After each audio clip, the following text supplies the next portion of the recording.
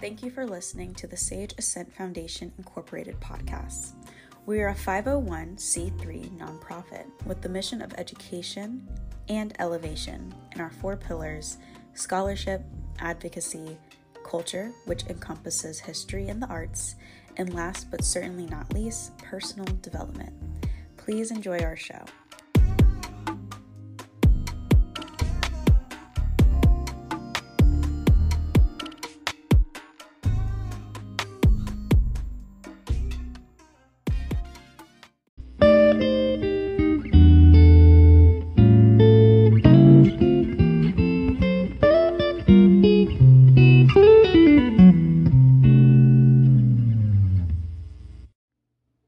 Welcome to today's Sage Ascent Foundation Incorporated podcast episode. Today's episode, because it is going up on the day that is recognized as the holiday called Dr. Martin Luther King Jr. Day, it was only right to focus on him for today's episode. As some quick facts about Dr. King before we go more into detail about him and his life is Dr. King was born January 15th, 1929 in Atlanta, Georgia. His full name is Martin Luther King Jr., and he was assassinated in Memphis, Tennessee on April 4th, 1968. And today's episode, we're going to focus on his impact, his legacy, and some of the things that we feel Dr. King would probably be pushing for today, and also echoing some of his sentiments that he shared so many years ago that are still relevant to today, and how we as a country and as a people of the greater good can move forward and the image that Dr. King spoke about during his time on earth.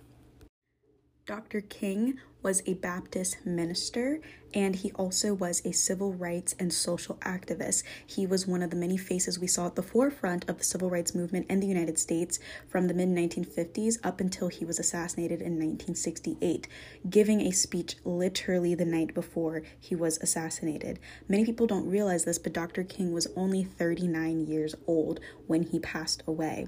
Dr. King's leadership, vision, and words were fundamental and also an asset to helping move America forward from the division that was known as segregation and the Jim Crow laws, predominantly in the southern United States. He was a voice in the Southern Christian Leadership Conference. He rose to a head position. He had a national prominence in that organization, and he was known for promoting nonviolent tactics such as the March on Washington in 1963 and other marches across the states. However, it should be known, while he tried to be peaceful, Dr. King did recognize this was solely because he felt his behaviors, his actions, his choices in this movement would not be held at the same weight if he chose to go the violent route. And it is to be known that even though he chose peaceful tactics, he was still arrested. Dr. King did go to jail for the things he was advocating for. If you like what you have heard so far, consider supporting our organization. You can visit our website at www.thesagefoundationinc.org and check out our Instagram at Sage Foundation Inc. for updates and more regarding this organization. Dr. King came from a middle-class family. Both of his parents were college educated. He also came from a legacy of preachers. Both his father and his maternal grandfather were Baptist preachers, and Dr. King was succeeding his father-in-law at the time as a pastor of the Ebenezer Baptist Church, which is located in Atlanta, Georgia. Dr. King did experience prejudice. However, something many people fail to realize is it doesn't matter where you are in the social climb, where you are in the social world, whether you're at the bottom or the top. Typically, if prejudice is existent, you're going to experience it if you are in a marginalized group at any level of the social ladder. Dr. King was no longer allowed to play with his friends because the children were attending segregated schools.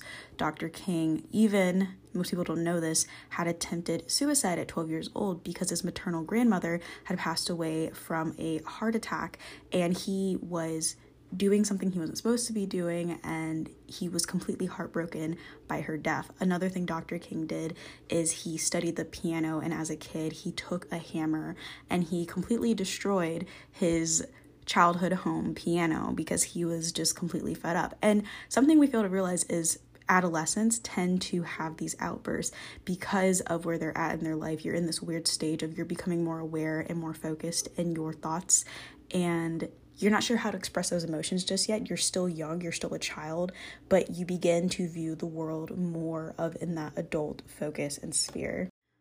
When Dr. King had spent the summer on a tobacco farm in Connecticut, he saw how race relations were outside of the South, which was highly segregated. He wrote in a letter to his parents that, and I quote, "Negroes and whites go to the same church." He sent this in a letter to his parents, and he also said, "I never thought a person of my race could eat anywhere." And just seeing these interactions in Connecticut showed Dr. King how much he despised the racial segregation that was happening in his hometown where he grew up, seeing that there were possibilities of people to get along regardless of what they looked like in other places in the same country. Dr. King studied medicine and law at Morehouse College. He had no plans of joining the ministry, however, that did change over time. Dr. King entered the Crozer Theological Seminary that is located in Pennsylvania. He earned a Bachelor of Divinity degree, and he also won a prestigious fellowship and was elected the president of his predominantly white senior class.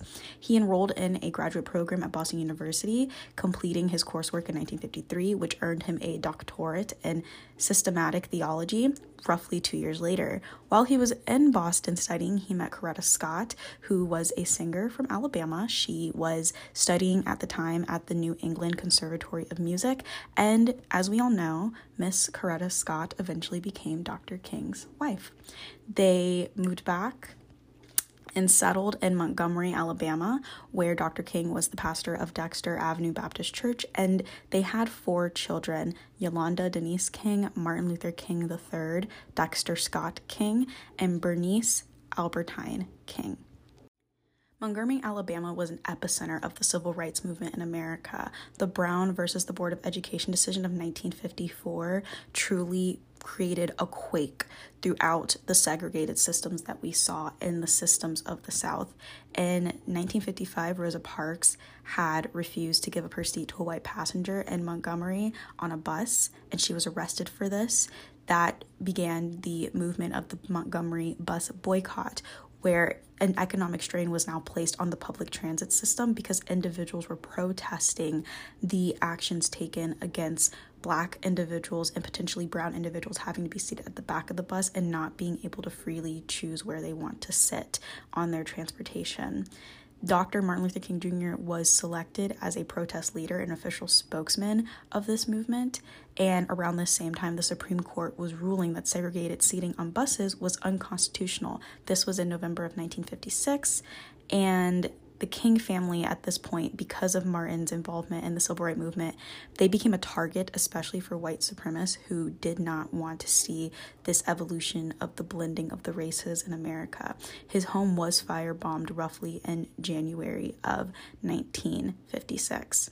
In 1958, Izola Ware Curry walked into a Harlem department store where Dr. King was signing books and asked, "Are you Martin Luther King?" And when he replied yes, she stabbed him in the chest with a knife. King survived this attack, and the attempted assassination only reinforced his decision and dedication to continue with nonviolence. And I quote, "The experience of the last few days have deepened my faith in the relevance of the spirit of nonviolence. If necessary, social change is peacefully to take place." The success of the Montgomery bus boycott in 1957 led Dr. King and other civil rights activists, most of them also fellow ministers, to found the Southern Christian Leadership Conference, also known as the SCLC, which was a group committed to achieving full equity for African Americans through nonviolent protests. The SCLC motto was, "Not one hair of one head of one person should be harmed." Dr. King would remain with this influential organization until his death, and his role as SCLC president was traveling around the country and around the world giving lectures on nonviolent protest and civil rights, as well as meeting with religious figures, activists, and political leaders. He had the opportunity to meet the family and followers of Gandhi, a man he described in his autobiography as the guiding light of our technique of nonviolent social change. Dr. King also authored a couple of books and articles during this time in his life. In 1960, he moved back to his hometown of Atlanta, where he joined as a co-pastor of the Ebenezer Baptist Church. This did not stop Dr. King and his SCLC colleagues from becoming key players in some of the most significant civil rights battles of the 1960s. Dr. King was arrested for his involvement on April 12th, and from jail he wrote what has been penned one of the civil rights manifestos called Letter from Birmingham Jail, an eloquent defense of civil disobedience addressed to a group of white clergymen who criticized his tactics. I will be leaving a link for this letter in the show notes so you can read this.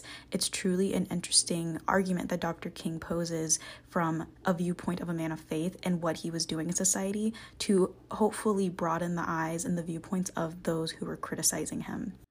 The March on Washington was a protest held in Washington, D.C. for jobs and freedom, and Dr. King worked with a number of civil rights groups to organize it. It was a peaceful political rally designed to shed a light on the injustices of Black Americans as they continued to face injustice across the country. It was held on August 28th, and it was attended by some of 200,000 to 300,000 participants. And it's a watershed moment in the history of the civil rights movement in America, and it was a factor in the passage of the Civil Rights Act of 1964. It's during this march that Dr. King speaks his most famous address, known as the I Have a Dream speech. It was a call for peace and equality, and many have considered it a masterpiece in its rhetoric. It was held at the Lincoln Memorial, a monument to the president who a century earlier had brought down the institution of slavery with his Emancipation Proclamation. Dr. King shares his vision of a future where, and I quote, "This nation will rise up and live out the true meaning of its creed. We hold these truths to be self-evident that all men are created equal." The Selma to Montgomery March was supported by President Lyndon B. Johnson and was led by Dr. King, and President Johnson sent federal troops to keep the peace during this march. In August, the Congress had passed the Voting Rights Act, which guaranteed the right to vote, first awarded by the 15th Amendment to all African Americans in the country. On April 4th, 1968, Dr. Martin Luther King Jr. was assassinated. He was fatally shot standing on the balcony of the Lorraine Motel, where he had traveled to support a sanitation workers' strike. In the wake of his death, riots were sweeping across major cities of the country, and President Johnson had declared a national day of mourning. James Earl Ray pleaded guilty to the murder and was sentenced to 99 years in prison. He later recanted his confession and gained some unlikely advocates, including members of Dr. King's family, before he passed away in 1998. To this day, the Lorraine Motel, located in Memphis, Tennessee, also houses the National Civil Rights Museum.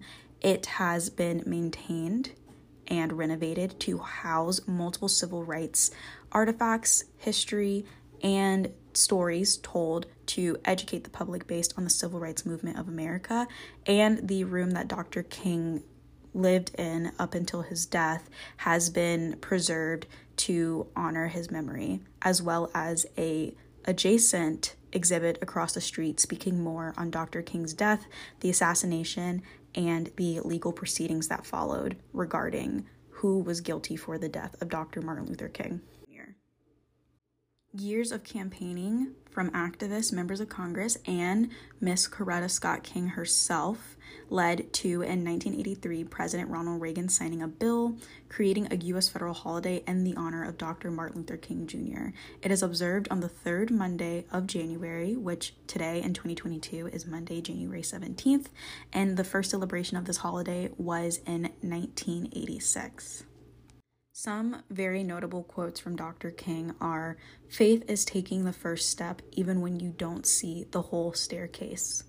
The ultimate measure of man is not where he stands in moments of comfort and convenience, but where he stands at times of challenge and controversy. Darkness cannot drive out darkness, only light can do that. Hate cannot drive out hate, only love can do that. Injustice anywhere is a threat to justice everywhere." I leave you with this quote from Dr. Martin Luther King Jr. "Life's most persistent and urgent question is, what are you doing for others?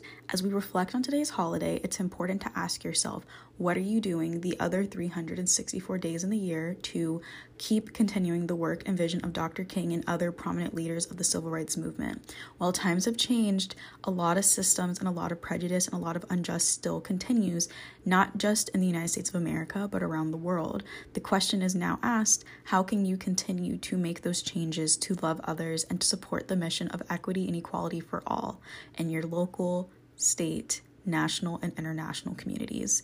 Thank you so much for listening to today's episode of the Sage Ascent Foundation Incorporated podcast.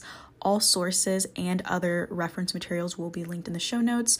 Continue to check out our website as well as our Instagram page as we continue to provide updates and other ways for you to support our causes. Thank you again for listening to this podcast. This is one of the many ways that you support us, and we will see you in our next episode.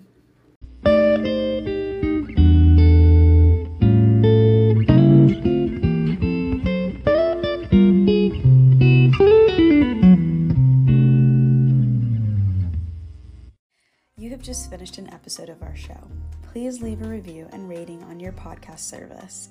For the corresponding blog and more information, go to www.thesagefoundationinc.org.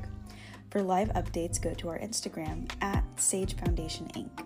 Thank you for your support and contributions, as well as supporting our show. We are possible through donations and support from listeners like you. Thank you.